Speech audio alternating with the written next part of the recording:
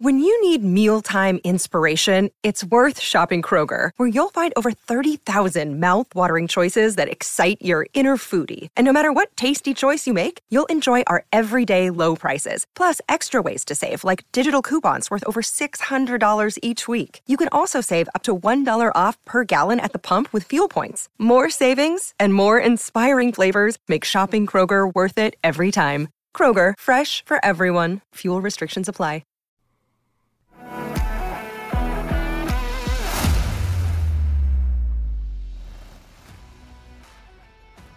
Welcome in to 11 Personnel. Nick Roush, Adam Luckett, hanging out with you Thursdays at lunchtime, where today we're expected to be joined by Kentucky offensive coordinator Liam Coen, who I think he was we were his last interview maybe before he departed. So yeah, it's good to have him back. Going to be excited for that. But Luckett, in the meantime, while we're waiting for him to chime in, there's been some Kentucky football news. He's got a new coach, kind of, sort of, in a way. Right? We had a couple of off-field shakeups, which were significant because we got kind of used to seeing C.J. Conrad around. But here's the thing, look, at GAs, you can't be a graduate assistant forever. You eventually got to get a real job. And Kentucky made sure that he was sticking around and getting a real job with the Wildcats. Yeah, going into that quality control role, right, which is a coach, but just not on the field. Mm-hmm. But so yeah, I mean, I think it's a nice, like, Snoop's coaching tree's growing a little bit here. Drake Jackson, GA, Courtney Love slid back into a GA role last year, and now it's CJ with after a couple years. Now he's going to still be a part of the staff and still have a big part of the offense. I mean, like the QC role, as it's described, or it's been described to me, it's, you know, a lot of scouting work, a lot of working ahead, helps with personnel decisions, all of that. And so I think CJ, it shows a lot. Like Nick, me and you have both heard through the grapevine that he's been really impressive so far early in his career. And so props to him. Recruiting aspect, right? Like he's no offense to Vince. Vince is very relatable, but he's also not 23 or whatever, you know, like that. These kids just relate a lot to him. And if you've ever had a conversation with CJ too, like he's a very normal guy, right? And I think kids relate a lot to him when they're on campus. And he can't be a recruiter, right? He can't go on the road. And I think there's limitations to communication and stuff. But when they're on campus, he's talking to them. Yeah, and I think when they have these recruiting camps, Nick, Vince is doing recruiting things, right? He's going around talking to parents, riding people around on his golf cart. He doesn't really have time to go coach when guys are going running through drills. And so CJ will have a big part in that. That the QCs I've noticed have a huge part in these recruiting camps about just running them and getting a chance to hands-on coach guys. So that's Mark Perry, who's was a long-time high school coach here. He's kind of runs the quarterbacks. Josh Estes Wall is very involved, and CJ will now be very involved. And those are all quality control coaches on Kentucky's staff. And so he'll get to do some stuff like that, and he'll get to do some other stuff. And we just heard good things. Like last year, Nick, he was the guy on the field who, when Rich Scangarello went to the booth, CJ was kind of the point of contact for the quarterback, for Will Levis, in the play calling. He was signaling the plays in after he heard word from Scangarello up in the booth. And so he's got some real strides, and it's a guy, you know, everybody's familiar with, right? Everybody knows who CJ Conrad is. Throw the ball to the tight end. Throw the ball to 87. And so he's very familiar. I think sometimes the fans here talked about him like he was Travis Kelce sometimes, but he had a very good career here. Has played right away, and Mark Stoops always went out of his way, Nick, to say good things about Conrad, and so it's no real surprise that he's having all the success early, I think, in his career. No, it's not a surprise at all.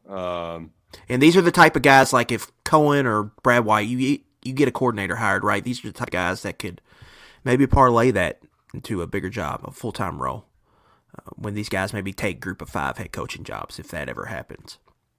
Well, and there's also some precedence, too, for how the kind of coaching ladder works. I mean, Scott Woodward was he a GA or an actual assistant at UMass before he got the quality control at Pitt? He was an on-field coach at UMass. Okay, so he kind of did the off-field thing and then rose up that way. Other coaches will kind of do the assistant at a smaller school and then kind of bounce their way back up. So this is one way to go about it. And I know Cohen's a big fan of CJ's as well, so his future's bright.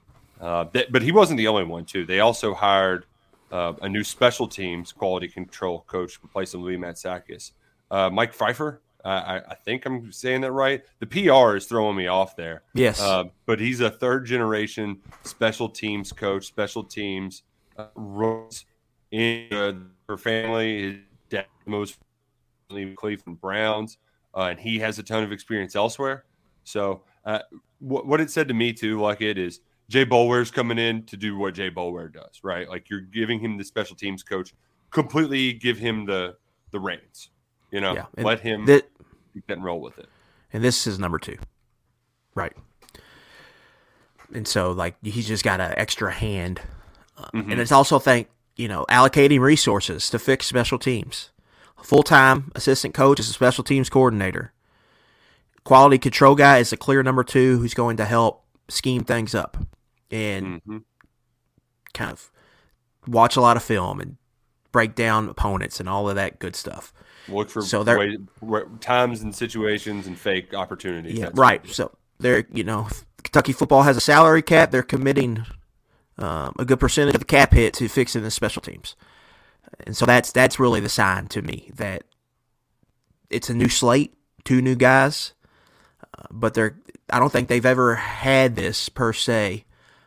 With Matsakis, they always had like co-special teams coordinators, but that was just, I think, title only. I think he kind of set everything up behind the scenes. Now, 2 guys, 1 full-time on the staff with major Power 5 experience, and this guy, Mike Pfeiffer, Jr., like pedigree. His dad's a longtime special teams coordinator, and so he's got some experience there. He's probably got a pretty good reference sheet, and now he can come in at SEC and kind of be a number 2 guy on his way to maybe trying to find a full-time special teams role. And so, again, committing resources to fixing a problem, I think that's a good step in the right direction for Kentucky's third phase.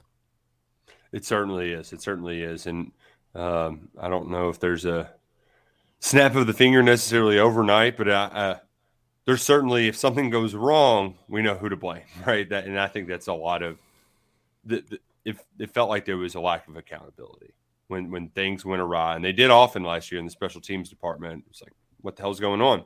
And not to mention too, you have some pretty darn good specialists in your return game, right? I mean, you need to take advantage of that opportunity when you can. Lynn Bowden won Kentucky some games with his play on special teams. That they can do that again with Barry Brown. He's that dynamic of a playmaker. Got to give him opportunities to change the game in special teams. And we didn't really see it at all last year, but Tavian Robinson was one of the best punt returners in the country at Virginia Tech. Kentucky never really tapped into that, so finding a way maybe to tap into that this year, I think, will be important. It could be a sneaky value that nobody's really thinking about. If he could find a little bit of that playmaking that he flashed so much at Virginia Tech, if that could show up at all, I think that could make potentially a big difference in a game. I'm sure there's some people who are like, "What the hell? We're supposed to have Liam Cohen on. I got to listen to these jerk-offs." Like, don't. We're efforting. We're efforting. Sometimes it takes some time. He's a busy guy. We're working to get him on. But in the meantime, there was a couple other developments, and I'm hesitant to start on making fun of other teams and having Cohen just pop on but I kind of want to make fun of some other teams. Let's just talk. Combine's a week out. So how are you feeling a week out from another trek to Indianapolis?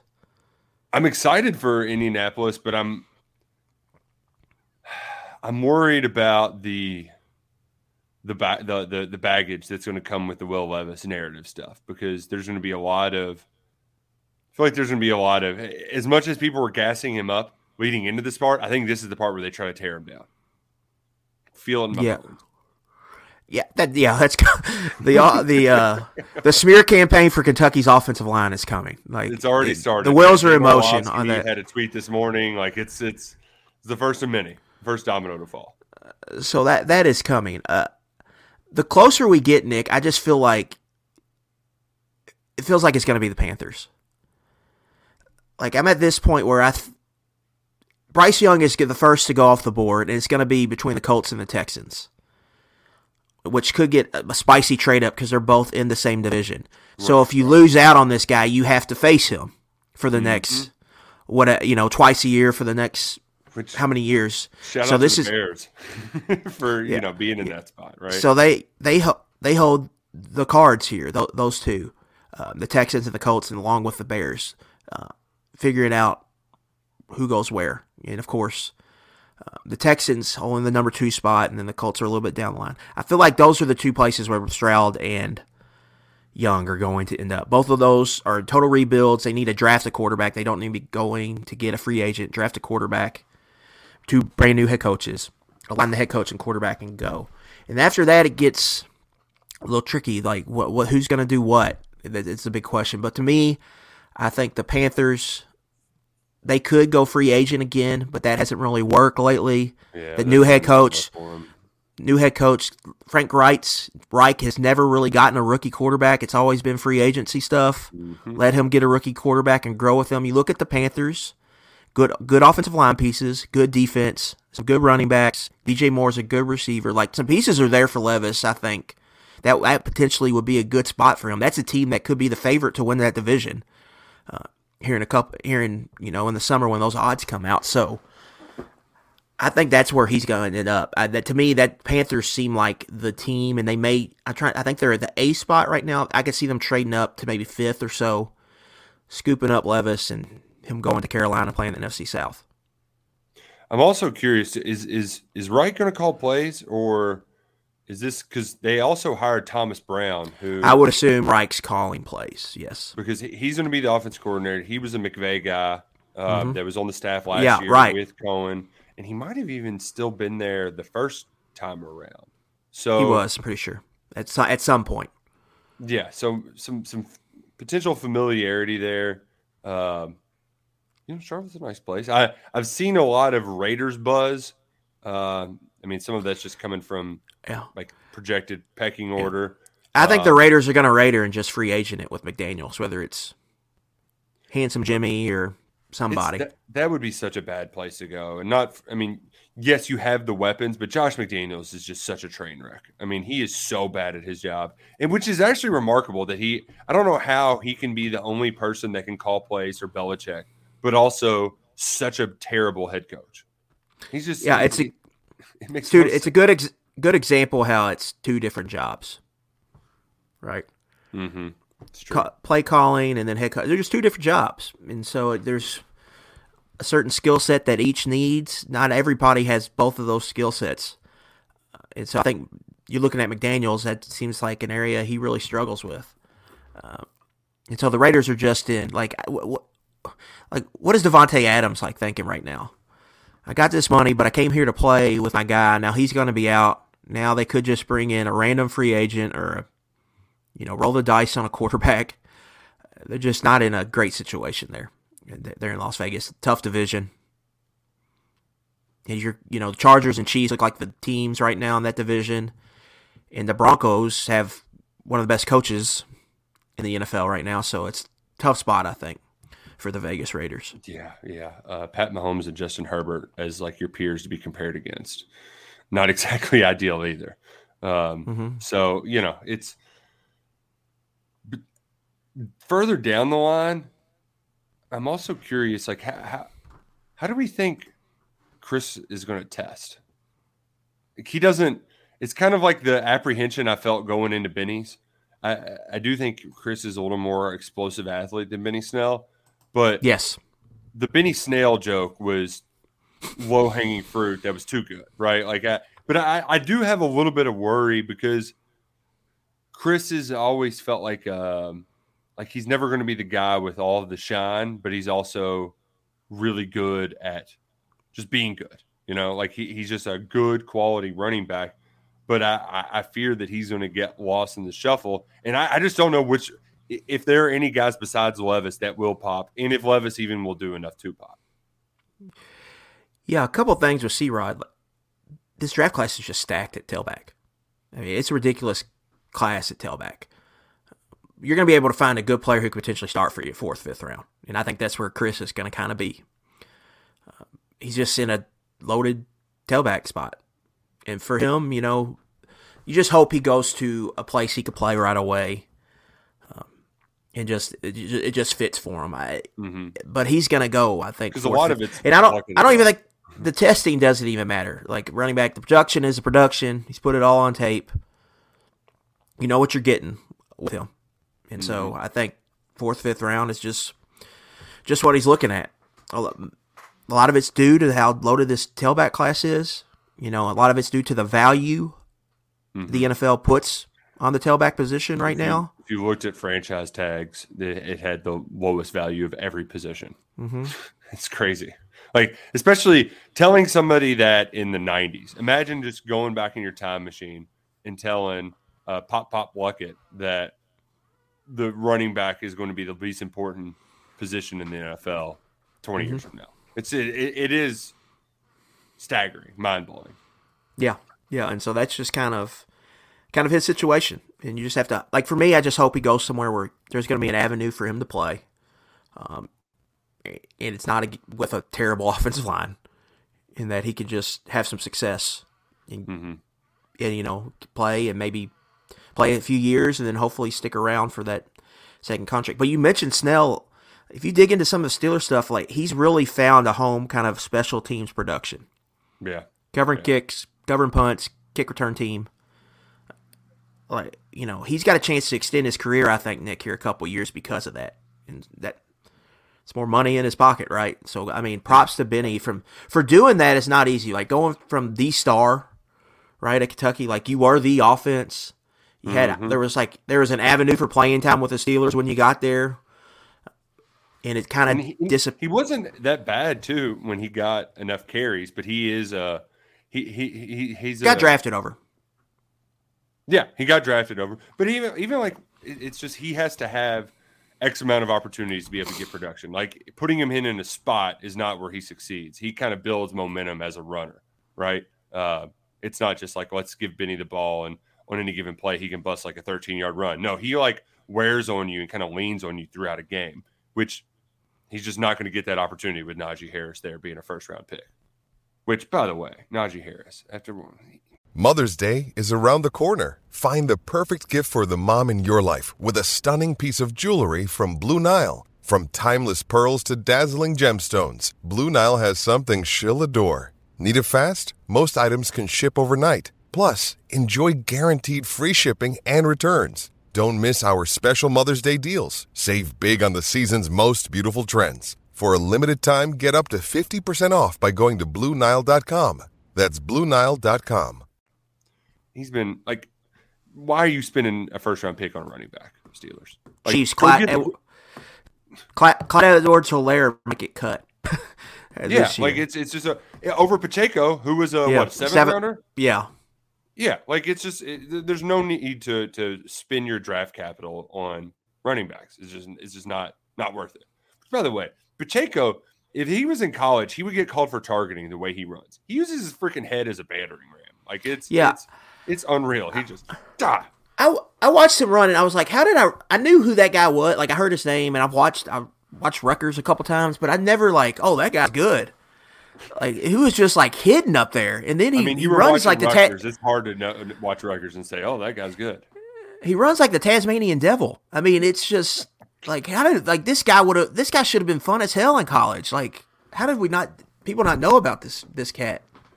Yeah, but that's the position, though. I think so much. He's now in a wide open offense instead of no one could block anybody maybe in front of him at Rutgers. Yeah, it's wild, and he was an awesome tailback for the Chiefs this year. It's a reason why you might be bullish on Ray Davis stocks, right? I don't think Vanderbilt's got a bunch of highly talented offensive linemen rolling. I wrote about KSR Plus. Join now, $10 until August. Davis, I wrote about him this week, and basically the point was, he played for a bad offensive line last year. Mm-hmm. If you look at Football Outsiders metric, which is adjusted line yards, which is pretty much like the line gets 100% credit of yards gained 0 to 3. So are you creating room to run? And then the back then they get 50% credit for 5+ yard runs. Vanderbilt was last in the SEC in that metric. They were hundreds nationally, worse than Kentucky. And so he didn't have a lot of room to run, but he still, he somehow found a way to run for 1,000 yards and was a huge part of their offense. And when they got humming there, Nick, when they won't beat Kentucky, when they beat Florida, he was a huge part of that. Had 4 100+ yard games in SEC play. And so he's proven that he can provide something if you give him some room. So I said, he has some of the things you look for, like Snell and Chris had: size, power, break tackles, can fall forward, create a 2-yard gain out of a 0-yard gain, stuff like that. Now, I don't think he's as good as those guys, and he's got very limited burst, so he's not going to provide many big plays, but he can just keep you ahead of the chains and gives you an option. Like, if you want to milk some clock and churn some first downs, let's give this guy the ball and see what he can do. So I think that was a big pickup just in that regard, because they really don't have that in a guy like that in that room. I think Ramon Jefferson can maybe provide something like that, but we don't know what he's going to look like this year. I mean, we didn't know he was going in when he was healthy. Right. McClain and Wilcox are both smaller backs. Right. Lavelle Wright's bigger, but I think he's got to make some big strides here this offseason. I think it's a critical offseason for Wright. Yep. Davis is just a proven commodity. He's going to be a good tailback. He's going to gain some yards. Not going to be very explosive, but if the line's doing their job and getting hat on hat and blocking and creating some movement, they should be able to get 3-4 yards and get them out of bad down and distance situations. You brought up something though: moving the sticks, keeping drives alive, chewing up clock. It's going to be easier to chew up clock if college football proceeds with some potential rule changes. One of which is there were 4, but a lot of them are keeping the clock rolling. And the one that I think has a chance to get passed is the NFL rule. We're not going to stop the clock on first downs. And it's under my assumption that that's the case, but then when it goes under 2 minutes, I think into the half and into the second half. Under 2 minutes in the half and in a game. That seems like an easy one to me. I would do it for the whole game. I think that's the easiest way to chop off 10 minutes if that's what you're looking to do. Yeah, under 2 though, if you got a 2-minute drive, you can pick up a first down. That at least you have time to run a play instead of just having to like spike it or something. Where like the quality of 2-minute drills might go down if you don't have that. But the one rule that they did have in there that I think is just changes too much would be that an incompletion doesn't stop the clock. Because, that's a hard no for me, right? Yeah, because then like you're rewarding teams that can't run the ball. Like, no, to run the clock, you should have to actually run the clock. I mean, I was kicking and screaming last year with Jeff Brom at Purdue because he couldn't just chew up 3 minutes or 4 minutes clock because he couldn't run it. He couldn't run it against that Penn State front seven. Well, you should reward Penn State for being that good at stopping the run. You can't just chew up clock just to chew up clock. My thing with the just running it on first downs, it makes timeout usage so much more important. Mm-hmm. Like, you can't be burning timeouts because it's 3rd and 6 and you're going to take a delay game at your opponent's 42. You can't burn time. You have to save them for end of half situations. You got to that in itself is going to make the game move faster, right? Mm-hmm. Because they're not going to be burning timeouts in the middle of the first and third quarters. And so that helps speed it up there at the end. And then if you could add in the 2-minute warning, but I guess having the first down stop under 2 minutes, I think that takes away the 2-minute warning. So then now talking that out, I do like that. That one I think makes perfect sense. Kentucky rule, we don't really have to deal with this. Kentucky games we're in and out. 3 hours 12 minutes. Like they don't really have to until it's a 7:30 SEC network kick. Those go to 11:30 no matter what. Yeah, let's pull up. See, College Football Stats has all the game times listed from last year. So we'll pull up Kentucky. 316, 335, 307, 304, 307, 304, 319, 321, 329, 309, 302, 312, 304. Not one game went over 3.5 hours, Nick, and that was Florida in week 2, where there was a bunch of stoppages late. With Florida and Kentucky trying to run out clock and all that. Like, they're getting in and out. So this is going to have, and you'll never believe this, the Iowa, or no, it wasn't Iowa, it was the Georgia game. It was the shortest game, 3 hours and 2 minutes. So Kentucky's getting in and out. It's more of so teams that pass a lot, no huddle, spread teams. I really do think they want, like, just having 90 plays per side in a football game is ridiculous. What was like that's playing a game and a half. Almost. It was Texas Tech, and I forget who that we were listening to on the way back to Lexington. And that game took 100. I mean, it started when the game ended, and the UK game ended, and we were done working and driving back here. It was like a 5-hour football game. Texas had a 4-hour game against Texas Tech had a 4-hour game against Houston and a 4-hour game against Kansas. Those are the one. Ole Miss bowl game lasted 3:59. Oklahoma 3:54. I think it was that Oklahoma game, Nick. Yes, that's it. Because Dylan Gabriel caught they threw a pass to him in overtime, and he got freaking lit up. That was NC State 3:42, Texas 3. This is their target. The big right 12. Here. Or team, not just that. It's teams that play like these tempo, run a lot of play. These games are lasting over 3.5, almost all of them over 3.5 hours. This is what they're trying to get rid of. Like, these games do not need to be 4 hours. Right. That's who they're targeting. So for Kentucky, what are we? You think average what 9, 10 possessions? 10 possessions a game, give or take. Right at 10, yeah. Those games are averaging like almost double that, and I think where it does is it helps. You meet in the middle a little bit. You meet in a little bit more. I did like your tweet though that I'm looking forward to a Georgia-Kentucky game with 85 combined snaps. Well, and I think the exercise or the thought process here is the season's going to get extended, right? With this new playoff, you're going to play more games. Yeah. Take the snap counts down. Can we take the snap counts down, extend the games, make it as close to even as possible, so then they can present the data. We've shrunk games by this much. This was the average snaps in a game from this block of data. This was the average snaps a game. We've taken it down, so essentially we're playing the same amount of snaps, even with the extra. That's what I think they're trying to do. I do like this, like next level. This is galaxy brain stuff right here, right? Well, I have a gift. I do have an update on our guy Liam. He got called into a staff meeting, so emergency staff meeting. Might get him today, might get him later. Either way. What do we think the staff meeting's about? Probably what the damn media is saying about him. Subscribe to KSR Plus. All of you, do that in here right now.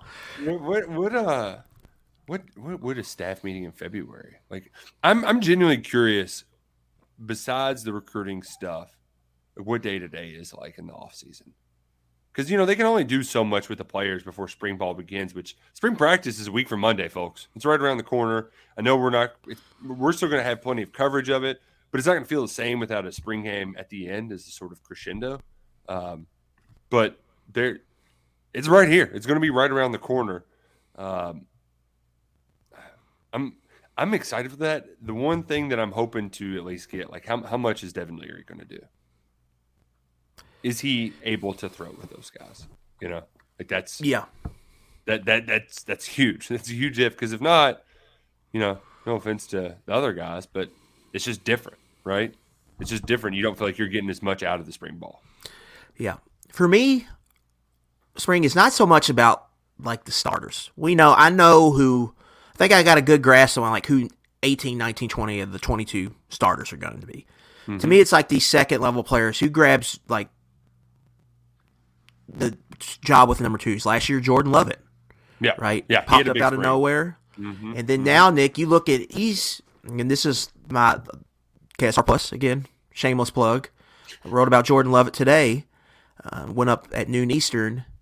He fits the mold, and he can do a bunch of different things, kind of in the Mike Edwards, use Corker mold, where he can come down, he can play in the box, he can be a run support player. They use him in coverage, they play a lot of zone, but he can do a lot of different things, and he's going to be a guy that can potentially be their next star back there. A guy you can lean on for 75, 80 tackles, couple picks, 3 or 4 tackles for loss a year, and gives them another piece, cornerstone piece, I think, on the defense to really kind of reach their goals. I think they have a few of them. When you look at Trevin Wallace, J.J. Weaver, Deion Walker, all those guys, like I think they have more star power this year than they had last year. But it's going to be, can you raise the floor? Because last year's defense had extremely high floor because a lot of veterans that they had. So figuring that out, like who is that going to be this year? Who are we going to see really take a big jump? Like does Isaiah Cummings really get back in the mix, right, at tight end? Is he really a guy they talk about? Nick Hall, does he make a jump similar to Lovett where he grabs the number 2 spot and he looks like a guy that can maybe play this year at either left tackle or right tackle? Grant Bingham at guard, does he make a jump as a redshirt freshman and emerge as maybe a quality backup guard at either spot? Receiver. Also, the edges, right? Like how you got one. How are they progressing? And JJ's had injury troubles, right? Like there's no denying that, you know, like you're going to have to lean on some of those guys who are going from year 1 to year 2. And then also you're getting ready to say receiver. There's a lot of dudes in there, right? Yeah. Like where do they stack up in the deck? Right. To me, big spring for DeKale Crowdis. You need to grab a spot right now. You need to find a spot in the offense. If it doesn't come this year, it's going to be, he's going to be kind of climbing uphill at that spot. What do the tailbacks look like? Where is Alex Safari playing? There's a lot of things that can shake out because we know there's a lot of knowns, I think, with this team, like De'Aaron Jackson, Trevin Wallace at linebacker, J.J. Weaver at jack, Deion Walker up front, and you got Ox, Ripka, Hayes. You got a lot of experienced Saunders all up front. Safeties, great spot at safety. You're legitimate 3 deep once Jalen Geiger gets back healthy with him. Lovett and Zion Childress. Corners an unknown, like J.K. Hardaway. I think he's a big one to watch this spring. Defensive line, I mean, you hit it too, but like, can Keyshawn Silver be anything this year? Like that. We're kind of getting our coverage ready because next week we'll be at the combine, so we want to have some stuff ready to roll out. And getting into the defensive line, it's like there's a lot of guys who have just done a little here and there, but like you can't just sprinkle it in at times. Like you need to Octavius Oxendine. Like what is Ox going to get back to being the Ox we thought he could be? There's just a lot of Deion Walker though. He's one bad son bitch.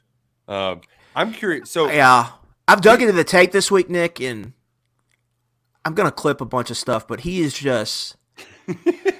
There's just some. I love your face right now. You have to, good, isn't he? Like we all know he's good, but you really have to go out of your way, right, to watch a player like that to see what he's doing every snap because sometimes he's making great plays and it's just not. The ball's going away from him, right? I mean, but there is just a lot of stuff on tape that he is just. So like the Mississippi State game, he just completely wrecked them up front. The Florida game, there's obviously a couple snaps there, and then Louisville, like the Louisville game, I went back and watched that this week.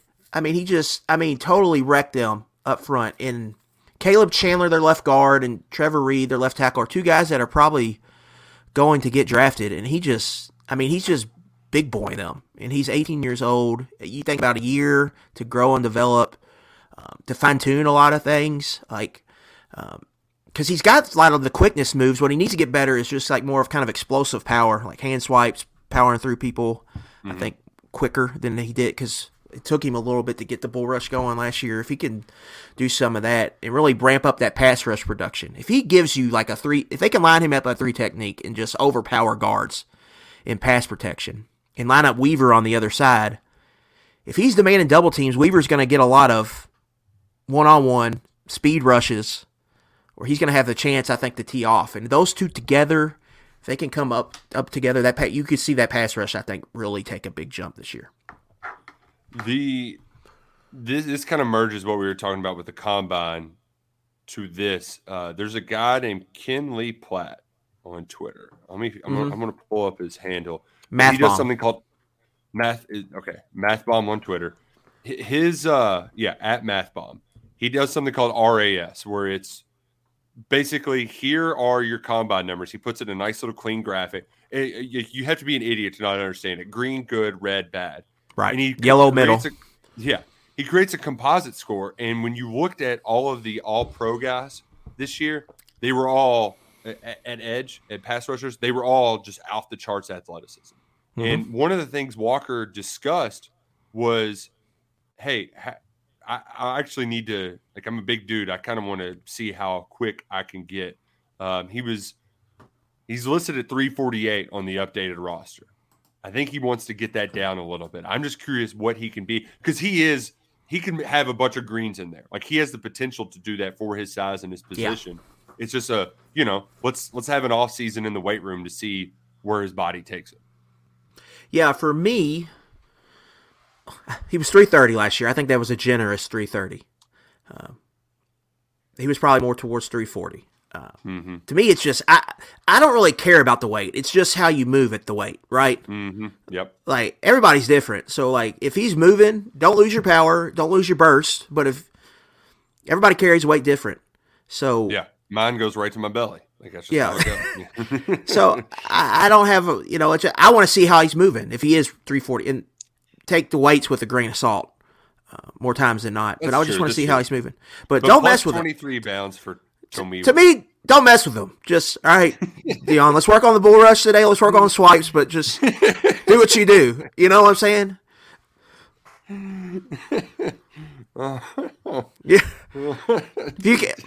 If you can play, you can play. You know, like, it's just not right. Like, a lot of this isn't rocket science. Hey, that dude, they can't block, so let's not mess that up. Let you keep doing what you're doing, and maybe we'll work on some fundamental stuff.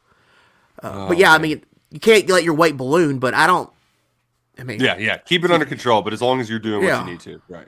No, I'm with you. A lot of that stuff too is figuring out, like Vito Tisdale being smaller and losing weight. Like, who cares? He's gonna be Vito. But like Tomiwa gaining 23 pounds, like, that's what he needs to be able to play that position. So another day is here, and you're ready for it. What to wear? Check. Breakfast, lunch, and dinner? Check. Planning for what's next and how to save for it? That's where Bank of America can help. For your financial to-dos, Bank of America has experts ready to help get you closer to your goals.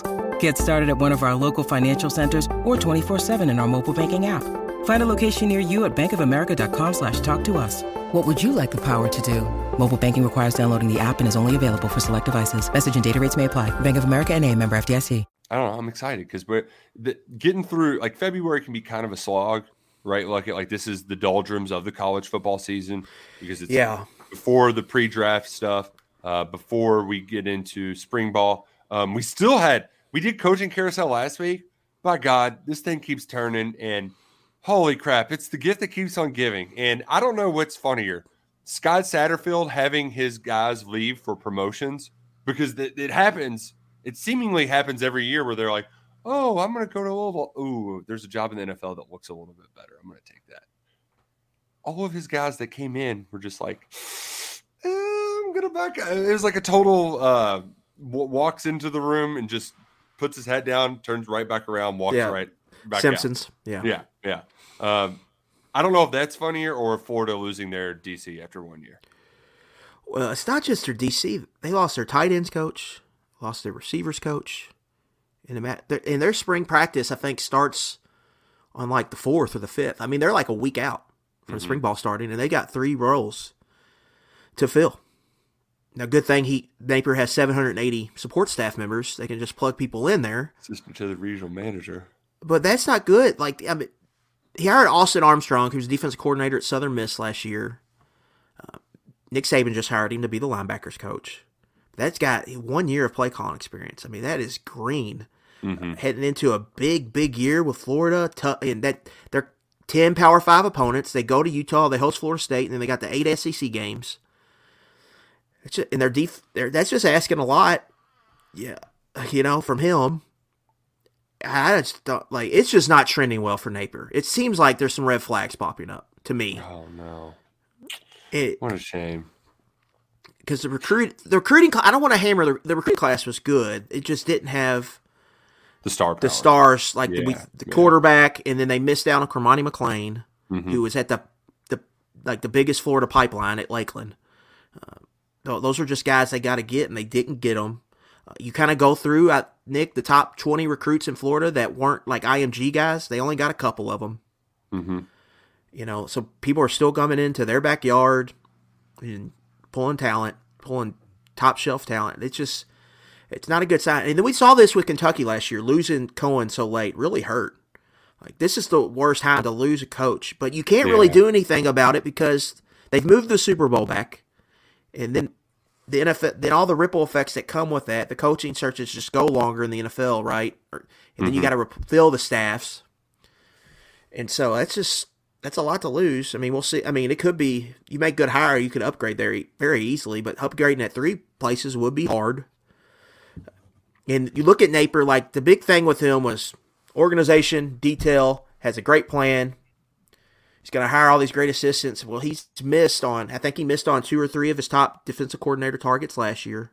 Yep, and this guy kind of stunk, right? Florida's defense wasn't great. Yeah, and he promotes the guy that called plays for, I think, 1 or 2 seasons for him at Louisiana. Things did not go well. He's gone, and it's the same guy pretty much. That guy worked for Napier, won a couple years at Louisiana, called plays for Southern Miss last year, had a good year, but he's only 33 years old.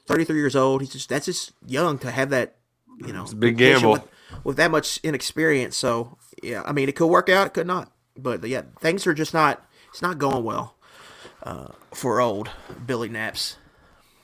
Oh man, no, not going well. Shane Beamer, he was on with our guy pick this week. The media tour has begun. Yep. It's beginning. Has he got any guys at the combine? Trying to think off the top of my head. I think Jovan Gwynn, their starting guard, might be there. Because they had some defensive guys, but I think those guys were the year before. Like J.C. Horn, and they were all, oh man. It's a real shame. Kingsley and Akbare was last year. He played for the Packers this year. I'm trying to think. Defense. Cam Smith, the cornerback. He'll be a maybe first round pick. So he'll be there. We might see Shane walking around Indy. Gladhead joining the show. Right. I wonder if Radio Row. I wonder if he just has like a sign held up like, we'll talk for free. He's got to have a publicist, right? Reaching out to people all the time.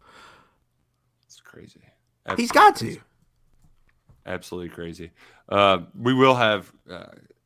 Did we talk about Notre Dame last week in the Jared Parker? Briefly touched on it.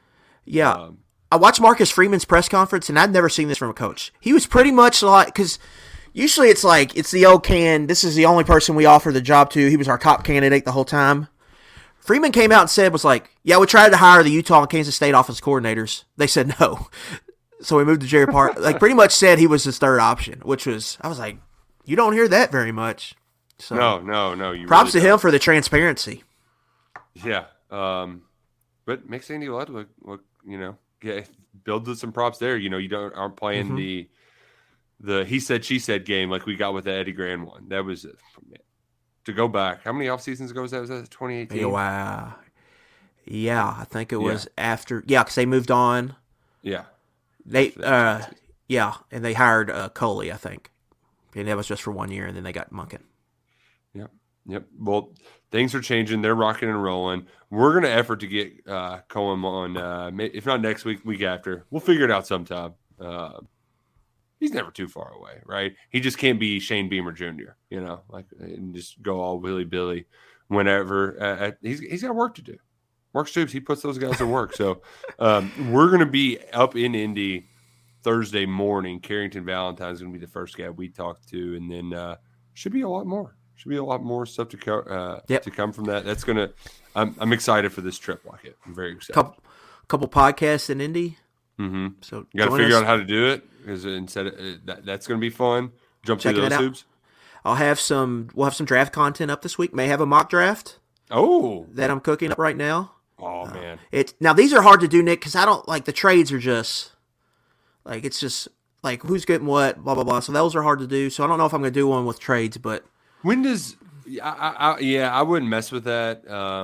When is free agency? When's that happen? Because that's really what a lot of it's I think it's like March 10th, March 12th is when it begins. But but you see this every year. Like it opens and there's all these signings, right? Yeah. Like how do they come to get those deals? That happens this week in Indianapolis. Mm-hmm. Agents meeting with teams, under the table handshake agreements. Right. That all happens this week, and then once the free agency is settled, then the draft picture becomes a lot more clear. So once that's in the barn. One thing you don't know that is on the agenda too this week, Luckett, is typically I was on the ball this year. I was able to sneak in and get us a spot downtown. So we're gonna have to go to the JW Marriott I was gonna say that we're gonna have to go to the bar and people watch. I was gonna say that to you. JW Marriott, huge hotel. And I'd imagine it gets pretty rowdy in that little sports bar, cocktail bar, whatever they got in there. Yeah, we're gonna have maybe we'll be over to overhear some deals being done. Some backroom deals. Man, who do you think is the coach that gets after it the most at the combine? That's a good question. Because I feel like Andy Reid is definitely enjoying. Yeah, that's the easy answer. He's enjoying the steaks, right? But he's like overindulging in the food, not the libations. I bet Brian Daboll crushes beers. Yeah, that's a good call. Yeah, that's a very good call. The way Arthur Smith looks like the Falcons head coach. He looks like a guy that crushes beers. Vrabel too. Vrabel crushes beers with like a hog in. He's like spitting and drinking in the same cup at the same time. I bet Doug Peterson's a good hang. Doug Peterson, he was built for Jacksonville. It's like he's morphed into Jacksonville. He just he has that look of like the cool high school teacher who just coaches football, right? Like he's a history teacher. He's just kind of messing around too hard. Yeah. Back in the day when they had smoking lounges, you'd see him there. He's putting up he puts on glory for you to watch, and he's up, at his computer, or he's got his notepad out. He's drawing up plays. Yeah, like this educational movie. Yeah. Oh man, well, it's going to be exciting. We'll have plenty more from up there. But for now, that's all from us, folks. It's Adam Luckett. I'm Nick Roush. So long, go Cats, and go Crow Green.